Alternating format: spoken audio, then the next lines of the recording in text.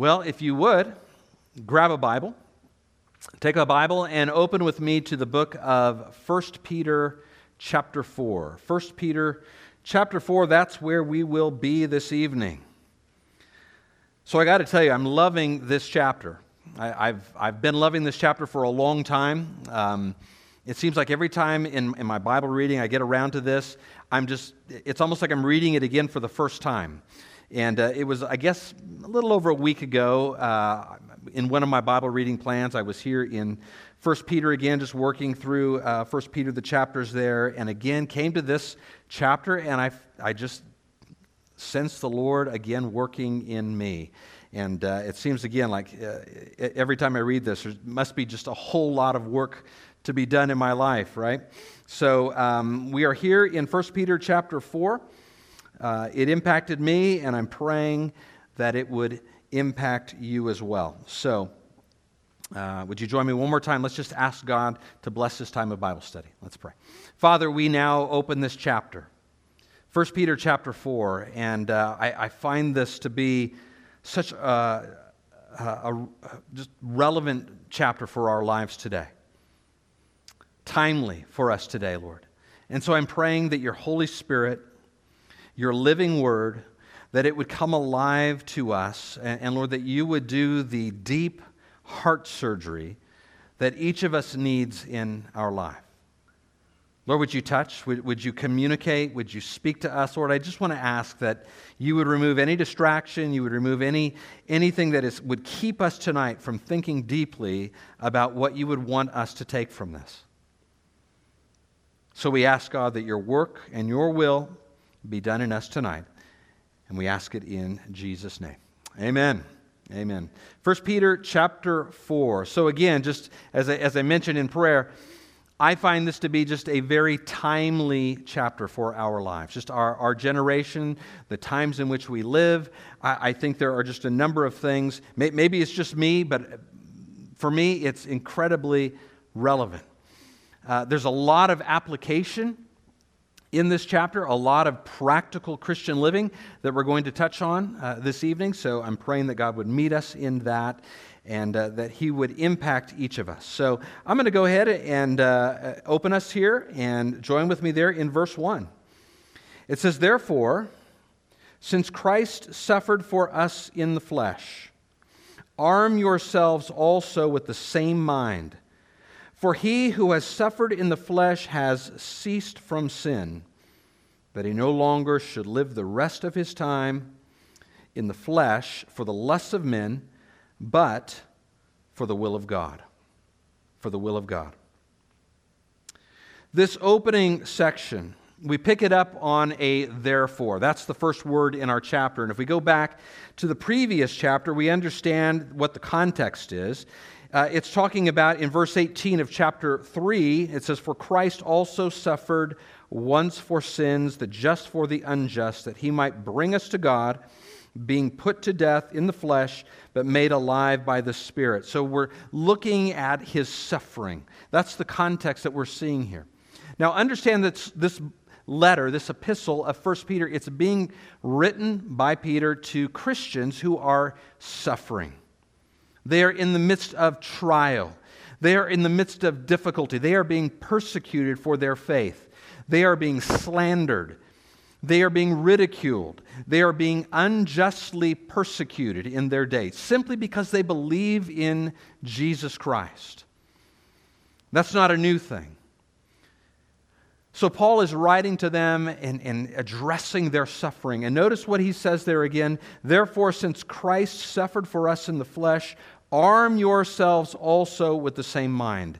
In other words, what he's telling them, that in your present situation, in your present suffering, have the mind of Christ. That same mind that Jesus had, that same mindset, that same way of thinking that Jesus had, embrace that. Embrace that.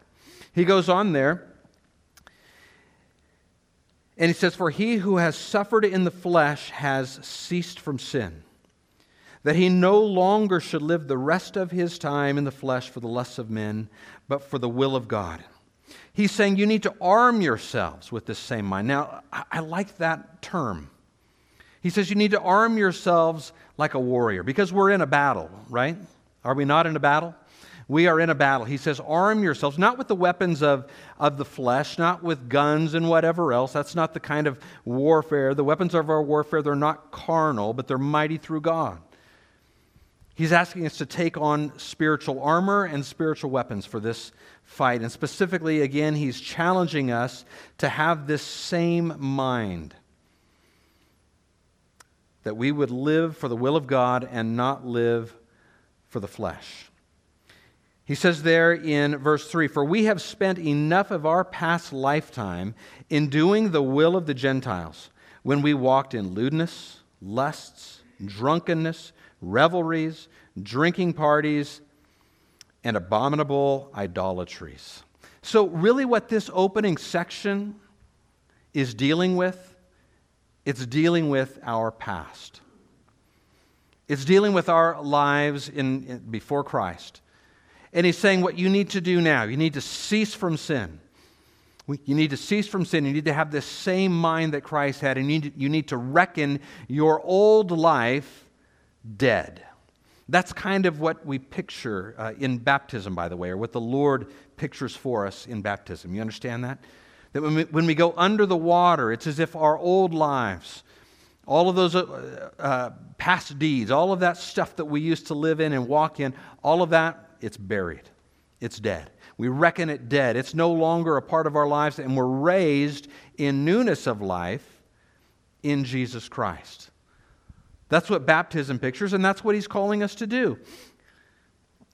He says here, we've spent enough of our past lifetime doing the will of the Gentiles. Now, when he says Gentiles there, he's not talking about, most of us, we're Gentiles here, right? We're not Jewish. We can't trace our roots back to Abraham in that sense. But he's talking about just people that are controlled by sin. And he's saying that you've spent enough of your time. Now, without a show of hands, can you relate to that? Can you look back and say, wow, yeah, I spent a lot of my life. I spent a lot of my life pursuing things that don't benefit me at all. And what he's asking us to do is to reckon that past, our past, your past, to just reckon it as dead and buried and gone. And I guess the exhortation for tonight is don't allow your past now to control your present. Don't let your past, whatever that is, don't let that control you in the here and now. Don't let that rob you in the here and now. And he gives us kind of an example of things that we can probably all relate to in one way or another. He says when we walked in lewdness, or debauchery is the idea there, lust, sexual sin, drunkenness, revelries. In other words, you lived to party. Honestly, a lot of us, that was what we lived for, right? Lived to party, drinking parties, and abominable idolatries. And that word there, abominable idolatries, that phrase really has the idea of just unlawfulness. Illicit activity, criminal activity, and some of us, we were on that path. But in Christ, we are new creatures, right? In Christ, we're a new creation in Christ. Old things have passed away, all things have become new. So we have an incredible ability, only in Christ, to have a clean slate and a fresh start. Isn't that good news? Isn't that good news? We read that list, all of that. We can reckon that stuff dead. That's a part of our past. It doesn't need to influence anymore. You have a clean slate in Jesus Christ. That's good news.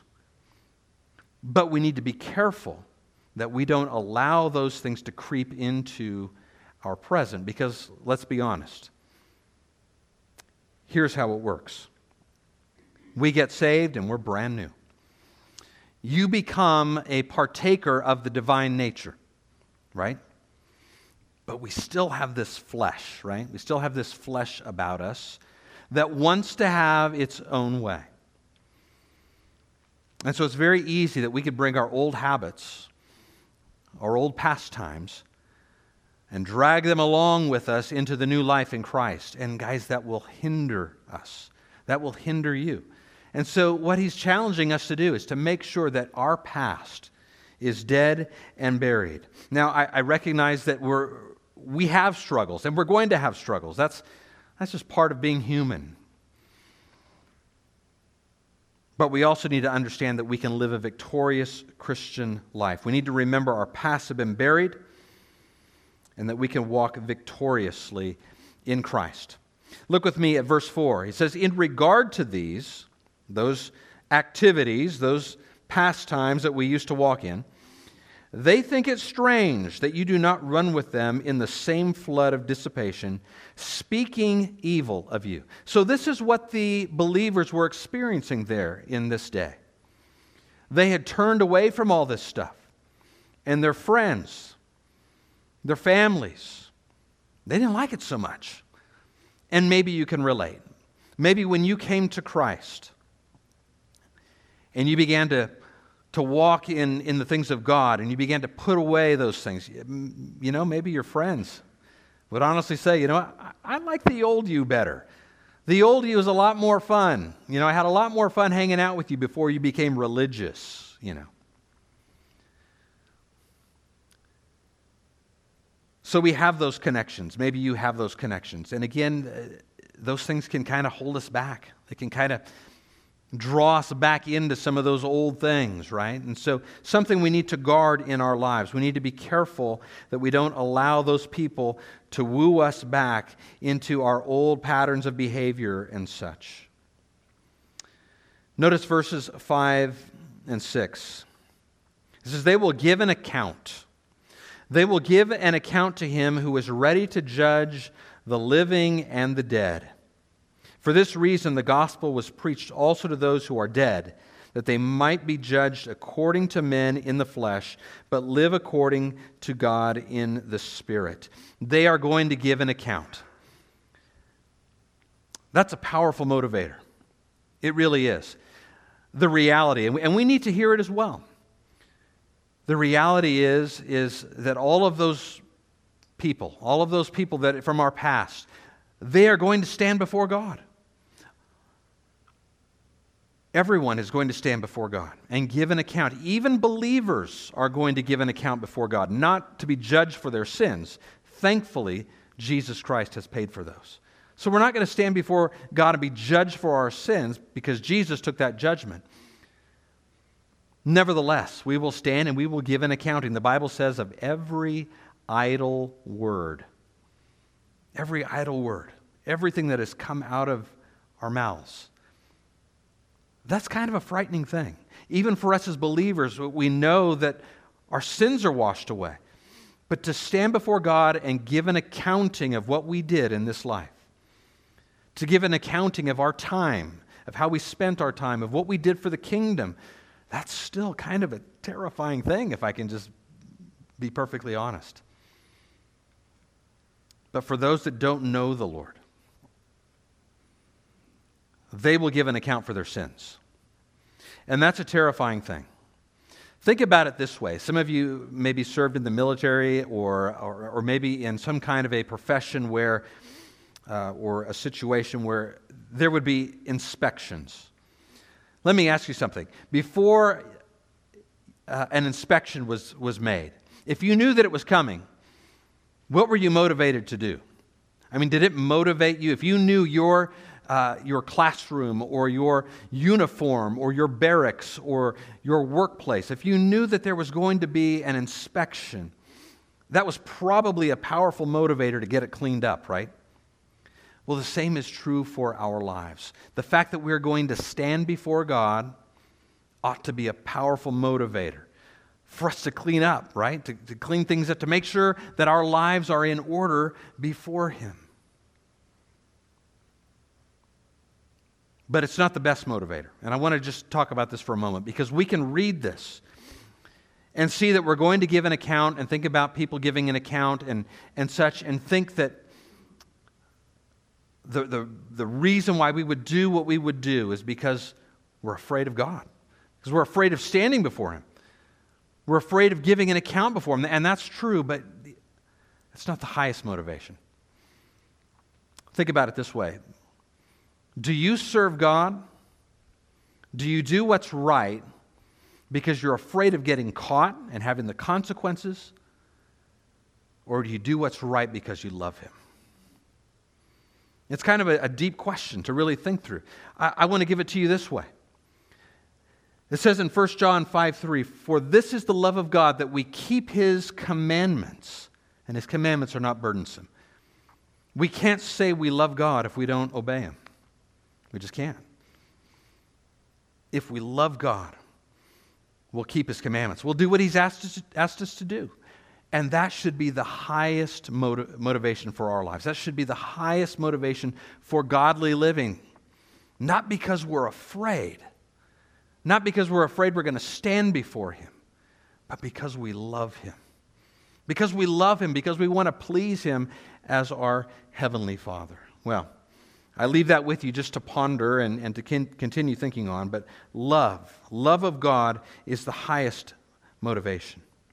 Now, verse 6 there, it says, "For this reason the gospel was preached also to those who are dead, that they might be judged according to men in the flesh, but live according to God in the Spirit." There is much debate over this verse. What does it mean? Who is it talking about? Who are these dead people that he's talking about? And you know what? I'm not even going to dive into it. I just want us to understand this is why we need the gospel. This is why the gospel is needed in our lives, that we might live according to God in the Spirit. We need the gospel. Everyone needs the gospel. Our world is in desperate need of the gospel, and we are those that are commissioned to bring that before them. So if I could kind of just sum up this first section, these first 6 verses, I would just say it this way, that if we are going to serve God and live a victorious life in the Spirit, we cannot allow our past actions, our past behavior, our past lifestyles, we cannot allow those things to control us in the present, right? So this next section, we want to look at that. We want to look at what it means to serve God in our present day, in our present moment. So pick it up with me there in verse 7. It says, "But the end of all things is at hand. Therefore be serious and watchful in your prayer." So go ahead and stop there for just a moment. I just want us to make sure that we see this. He says, "But the end of all things is at hand." I find it interesting that Peter, writing almost 2,000 years ago, inspired by the Holy Spirit, said that the end is near. We read the same thing in the letters of John, in 1 John.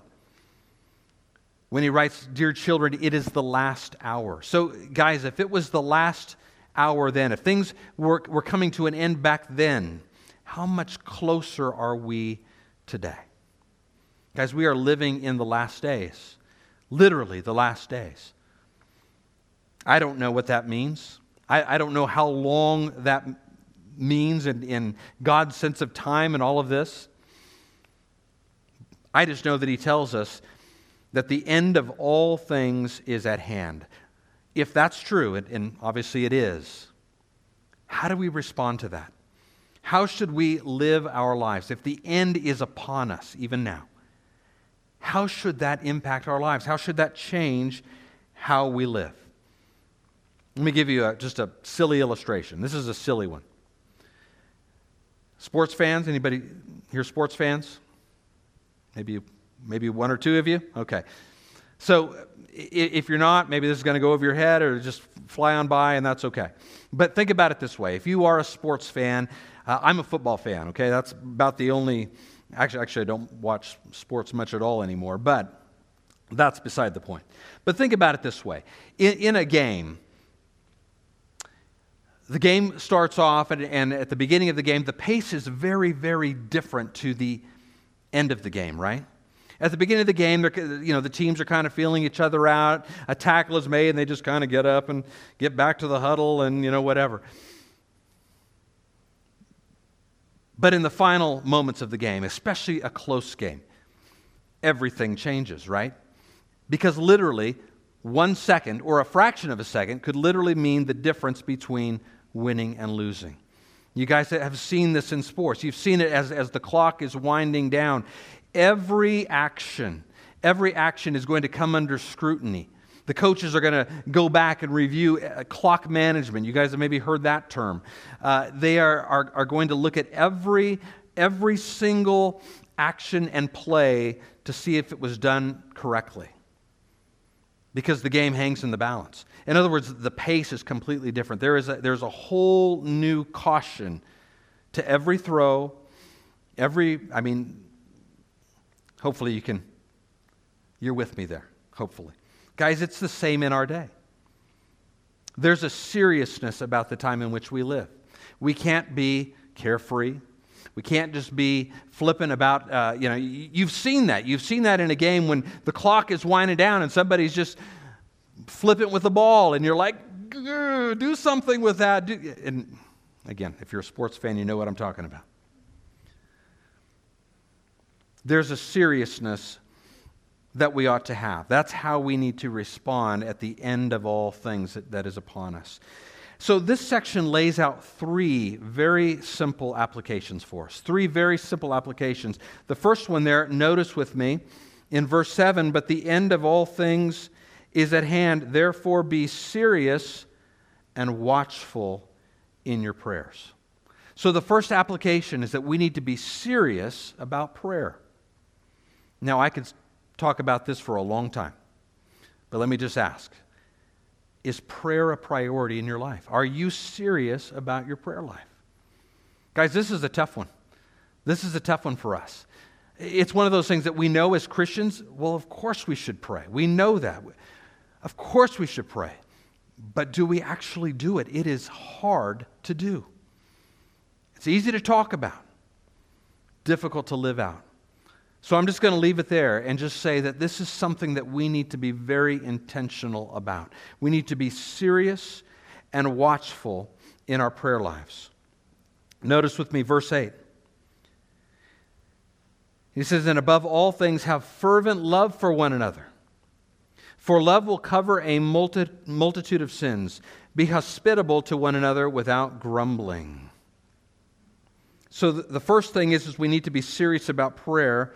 The second thing is we need to be fervent in love.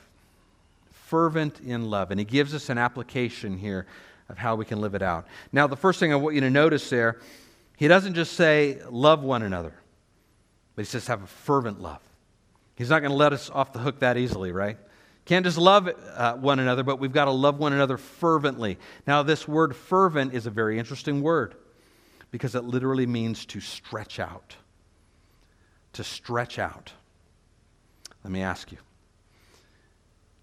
the love that you have in your hearts, the love that you have for the body of Christ, is it compelling you and moving you to stretch out for your fellow believers? We talk about it often, that love is not a feeling. It's not an affection. It's not just having a deep admiration or affection for someone. But it's an action. And it's an action of sacrificing and of stretching out. The idea here is pouring yourself out to serve someone else. And that's what he's calling us to. He says in these last days, in this end times, that we need to make sure that we're willing to stretch out for one another. And then he gives us here an example of it. He says, above all things, in other words, there's the priority, have fervent love for one another, for love will cover a multitude of sins. Now, what does he mean by that? Obviously, we're not talking about someone who is just living in outright rebellion. That's not what we're talking about. He's given us instructions on how we need to deal with those situations. But what he is saying is that we can rise above the petty differences that we have with one another. We can rise up above those things that are difficult, little offenses that we sometimes have with one another. You see, the Christian faith, it's not an American thing only, right? There will be believers from every tribe, every tongue, every nation. And so we're this big melting pot of people from every part of the globe, right? Every nation. We come from different races. We have different ethnicities, different cultures, different traditions, different habits, all of this kind of thing. Beyond that, we're all sinners. And when you add that into the mix, we've got all of our quirks, right? Our idiosyncrasies. All of these things about us that sometimes rub people the wrong way. Now, nobody mentioned any names, right? But you have those people in your life that drive you nuts. Okay? You have those people that are difficult people, perhaps. And what Peter is telling us is that we can have fervent love for one another. A love that's willing to stretch out and overcome all of those petty things, all of those differences. That's what he's calling us to do. Notice he goes on and he says, have fervent love for one another, for love will cover a multitude of sins. Be hospitable to one another without grumbling. So we can serve one another. And by the way, that term hospitable means love of strangers, or in other words, taking in people that we don't necessarily even know within the body of Christ. Without grumbling. We can do that. We can rise above this. But how? And he tells us in Romans chapter 5, it says, now hope does not disappoint because the love of God has been poured out in our hearts by the Holy Spirit who was given to us. The only way that we can do this, the only way that you can love without grumbling and stretch out and serve people who are difficult without grumbling, without complaining, is if God is doing it through you. If His Holy Spirit is at work in your life and He is pouring His love into you and through you, that's how we can serve and love God's people. So that's the second thing. The first thing is we need to be serious in prayer. We need to be fervent in love. And the third thing is we need to be diligent in serving. Notice it with me there. It says in verse 10, as each one has received a gift, minister it to one another as good stewards of the manifold grace of God. If anyone speaks, let him speak as the oracles of God. If anyone ministers, let him do it as with the ability which God supplies, that in all things God may be glorified through Jesus Christ, to whom belong the glory and the dominion forever and ever. Amen. We are called to serve. I think of Jesus' words when He said, I did not come to be served, but to serve, and to give my life as a ransom for many. It's kind of an interesting thing. But if Jesus, who is our chief example, and we are trying to model our lives after Him, if Jesus says, I came not to be served, but I came to serve, then that means that we also ought to follow in His footsteps and step out and serve one another. So if Jesus was not exempt from this, and if anybody should have been exempt, it would have been Christ, right? But He gave us the example that we are to be those who serve. And it just is kind of an odd thing because it almost seems like some believers, some Christians have the attitude that actually serving the body of Christ and serving other people, that it's kind of like extra credit. It's not really mandatory. It's not really necessary, but it's just something that, well, yeah, we should do that. But I want to say that God has given you a gift. That's what we just read. To each one, as each one has received a gift, verse 10, minister it to one another as good stewards of the manifold grace of God. We need to be diligent in serving. And He gives us two examples. They're very broad, but He gives us two examples. He says, if anyone speaks, let him speak as the oracles of God. So in other words, some of you might have a speaking gift. That your gift, the way that God is going to use you in the body of Christ is to speak. Now, the obvious application is for like a pastor or a teacher, right? But it's not limited to that. You might have the gift of encouragement or exhortation. You might be one who can just speak into people's lives. You're not going to stand behind a pulpit ever. You're maybe not going to teach in a Sunday school class or lead a Bible study or any of those things. But God has gifted you to speak into a life, to encourage them. And you notice what it says there? Speak the oracles of God. In other words, the Word of God. Don't give them your opinions. Give them the Word of God. But God is going to use some of you in that role. Now, we're all called to speak at different times. We're all called to share our faith, etc. But the primary way, your primary gifting in the body of Christ might be to speak. But there are others whose gifting is to serve. It says, if anyone ministers, and that is, again, the idea, if anyone serves, let him do it as with the ability which God supplies, that in all things God may be glorified through Jesus Christ. If you don't have a speaking gift, you have a serving gift, and that can just be a wide range of things. Here's what I just want to encourage you, though.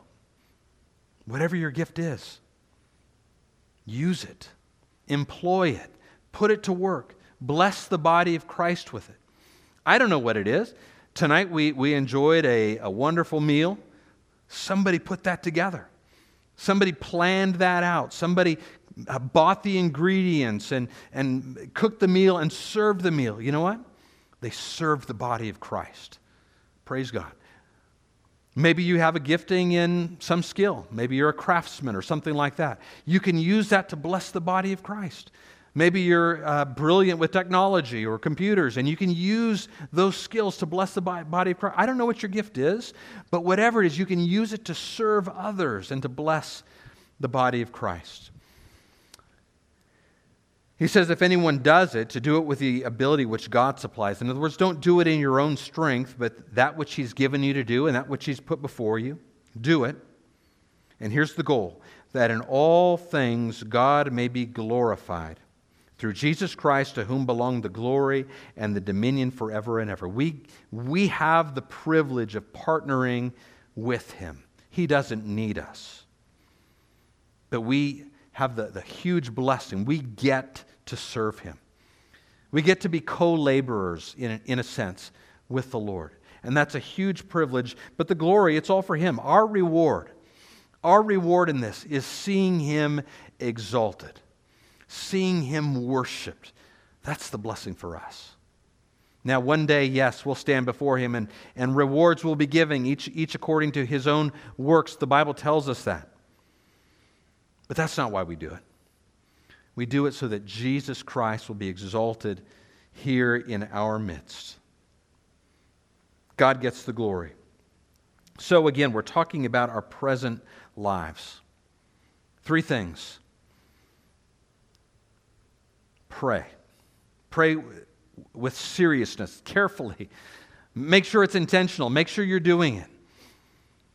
Make sure that you're loving fervently, that you're stretching out to serve the body of Christ. And then make sure that you're serving diligently. Those are the things in our present. It's almost like a template for our lives. And almost like at the end of the day, we could ask ourselves that question. Did I do that? Did I pray today? Did I serve somebody? Did I love people? Did I actually sacrifice to bless other people?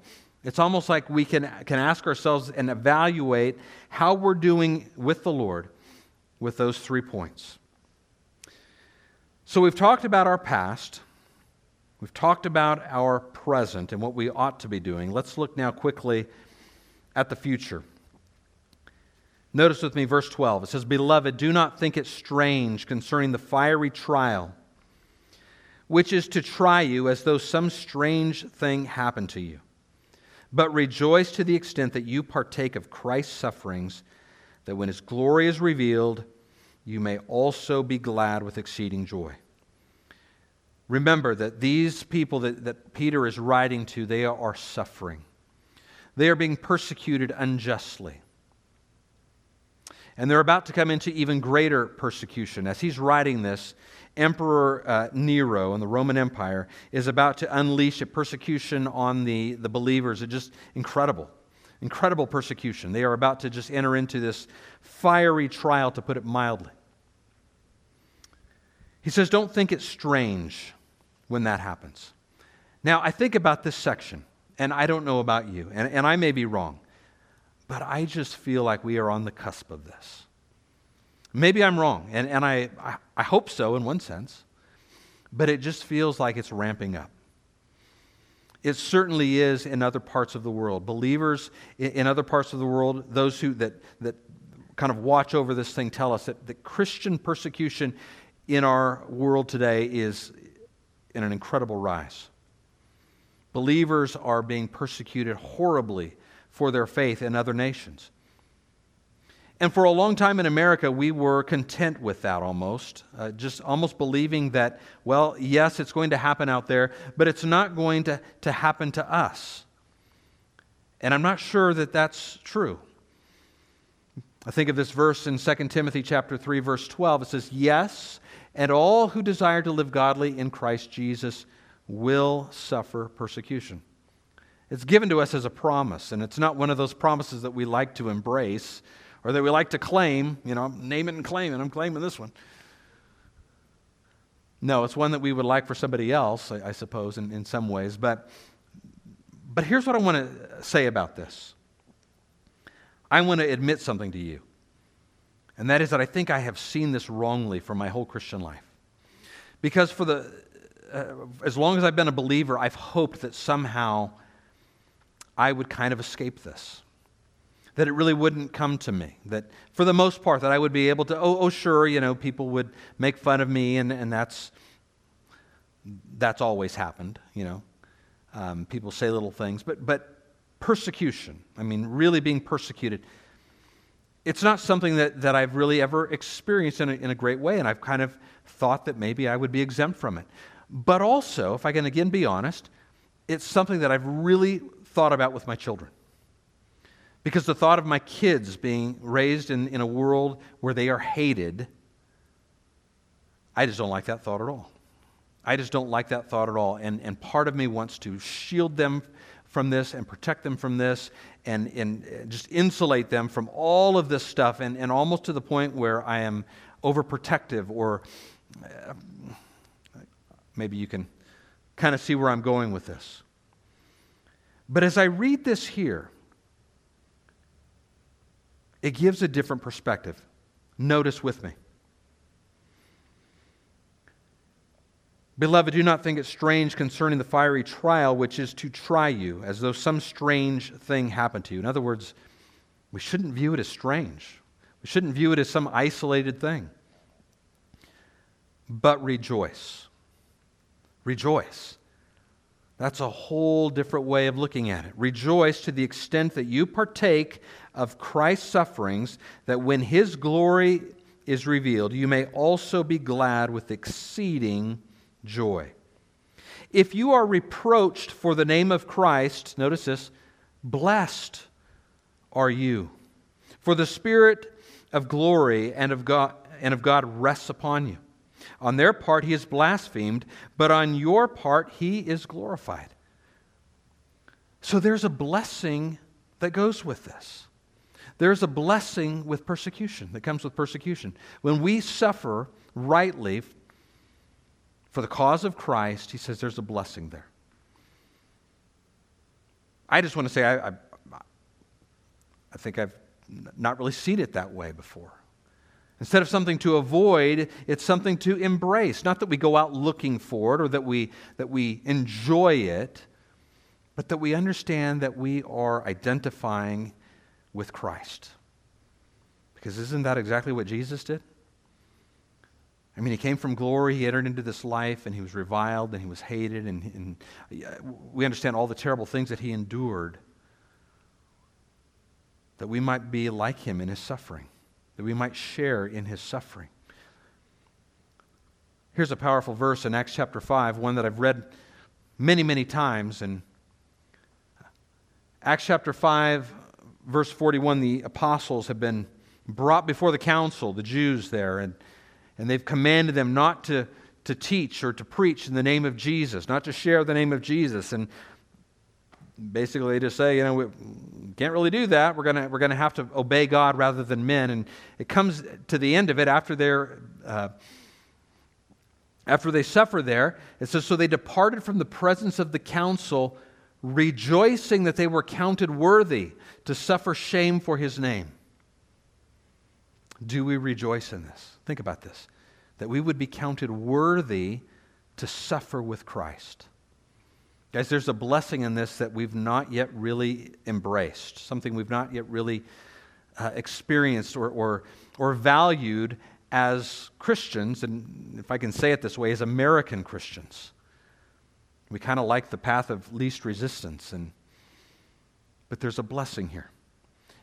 And my exhortation to you this evening is just to begin to think differently about it, because I feel like it's coming, at least in some measure, whether it will be the kind of thing that has been seen in other places where believers are literally stripped of their belongings and their homes repossessed and all that kind of stuff. We may think, well, that could never happen here. Well, give it another couple decades and we'll see. I don't know how long the Lord will tarry. But if He tarries a number of years, who knows what could come upon this nation? It could happen here. Again, just to see it differently. Just to, again, have that mind of Christ, to share in His sufferings. He goes on there in verse 15, "But let none of you suffer as a murderer, a thief, an evildoer, or as a busybody in other people's matters." In other words, it does you no good. There's no benefit in suffering because of your foolish actions. That doesn't get us anywhere. So, no glory in that. But verse 16, "Yet if anyone suffers as a Christian, let him not be ashamed, but let him glorify God in this matter. For the time has come for judgment to begin at the house of God, and if it begins with us first, what will be the end of those who do not obey the gospel of God? Now, if the righteous one is scarcely saved, where will the ungodly and the sinner appear?" So what this section begins to deal with now is that we are suffering, but God is using it to purify us. That judgment is beginning at the house of God, and God is going to chastise us, and He's going to allow things to come into our lives, into our world, things that are very uncomfortable. And the purpose of these things is to refine us, is to change us. Think of this verse here in Psalms 119, verse 67. "Before I was afflicted, I went astray, but now I keep your word." There is something about God's judgment in our lives, God's chastising in our lives, His discipline. There's something about that purifies us as an individual, and it also purifies the church. When persecution comes, it purifies the church, and the church actually begins to thrive in those times, in those seasons, because those who are unbelievers, they don't stick around for it. Who wants to be around for that? I mean, those that are unbelievers who have kind of just made their way in and are just kind of spectators and observing, they don't want to have any part of that. And so they leave. They leave the church, and they no longer name the name of Christ. But those of us who are the real thing, those are the genuine believers, where else could we go? Who else has the words of eternal life? Where else could we go? And so God says that there is blessing in that. And if God deals severely with His people, how much more severely will He deal with the ungodly? Verse 19, "Therefore let those who suffer according to the will of God commit their souls to Him in doing good, as to a faithful Creator." Kind of want to close with this thought. If you're suffering this evening, if you find yourself suffering, and it might be as a result of persecution, it might be as a result of something else. We have a faithful God, and we can commit our souls to Him. It was last Wednesday, Pastor Jim teaching out of Luke 23. He shared Jesus' words while He was on the cross. And His final words were, "Father," I'll put it on the screen, "Father, into your hands I commit my spirit." Having said this, He breathed His last. Into your hands I commit my spirit. That's what He's telling us to do here. Look again at verse 19. "Therefore let those who suffer according to the will of God commit their souls to Him in doing good, as to a faithful Creator." I want to end with this thought. God is faithful. God is faithful. You know what? There are things that have happened to you, to some of you, things that have happened in our fellowship. We think of the McKelvey family, and I have to tell you, it leaves me scratching my head. It leaves me scratching my head when I see people suffering, people that I love suffering, whether it's from illness or just the trials of life, accidents, tragedies. It leaves me scratching my head, and I don't understand. God's ways are higher than my ways. His thoughts are higher than my thoughts. But here's what I know. God is faithful. God is faithful. In your suffering, in your difficulties, in your tragedies, commit your souls to Him as to a faithful Creator. God is a faithful Creator. He's a faithful Father. And though we don't understand right now, we don't understand why things happen the way they happen, why tragedies take place, why people experience incredible loss, why people have cancer. I don't get it. And we pray, and those prayers don't seem to be answered. God is faithful. And we can commit our souls to Him as a faithful Creator. I want to just kind of close us with that thought, or I should say, kind of segue to the next thought. We're going to close tonight taking communion. Dave is going to come up here in just a moment. And here's what I just want to challenge you. Let's commit ourselves afresh to a faithful Creator. I don't know what you're going through. I know that as a fellowship right now, we're just kind of in a hard place. We've got a number of people who are suffering in our fellowship. We have some who have incredible loss. We've talked about that and the things that are happening there that we're all feeling. But tonight, we want to identify with Christ. We want to come before Him and just commit our souls again to Him and just say, we remember your suffering, Lord. We remember you. We remember what you did for us. And we want to commit our souls to you. So here's how this is going to work. In just a moment, Dave is going to come up and he's going to lead in a couple worship songs. And they're going to come and I'm going to pray. They'll bring the elements out. We'll have a tray of the bread and the juice up front. We've got one on a stool in the back, and I believe that they are making a way to get it to the overflow room or the fellowship room there. Dave's going to lead a couple songs, and at any point during that time, you can get up and you can get the cup and the bread, and you can take that. You can take it up here. You can take it back to your seat. You can.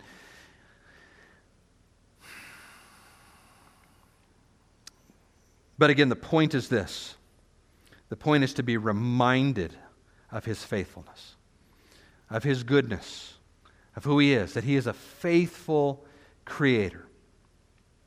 So I'm going to start us in prayer, and then Dave will lead us. And let's just close out our time just focusing on that, being reminded of His goodness. Father, we close our time, close our Bible study again, just considering our past, just those things that used to define us. Would you unshackle us from those things for good? Would you help us, Lord, not to bring them into our present? Lord, that we would live for you in this present day. That we would love fervently, Lord. We would pray with seriousness. We'd be serious about our prayer lives. And that we would serve you and your people diligently, Lord. And then, Lord, in these last days, I don't know what's coming on the world, in the world, Lord, and specifically in our nation, but Lord, I sense just the animosity rising up against you, against your people. I can hear the reviling words and the mockery and all of it, Lord, and the persecution that could be coming. Lord, you know. But Lord, I just want to ask that in the midst of that, whatever comes, that we would see it rightly, that we would embrace it for what it is.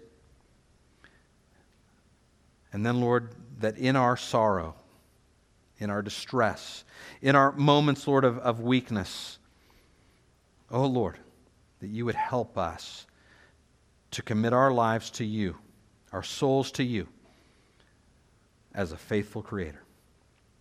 We ask this in Jesus' name. Amen.